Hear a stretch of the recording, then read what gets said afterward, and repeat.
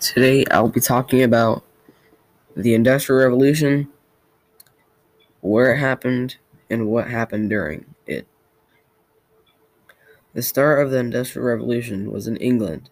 The people that live in England and others that don't live there probably know that it's very rainy and damp in England, which is good for raising sheep. Britain had a reputation for producing textiles like wool, linen, and cotton.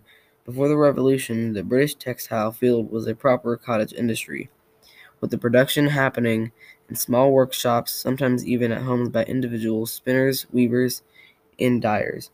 In the mid-18th century, contraptions such as the flying shuttle, the spinning jenny, the water frame, and the power loom made producing things like cotton way easier and faster and needed way less human labor. That is all I have down for now.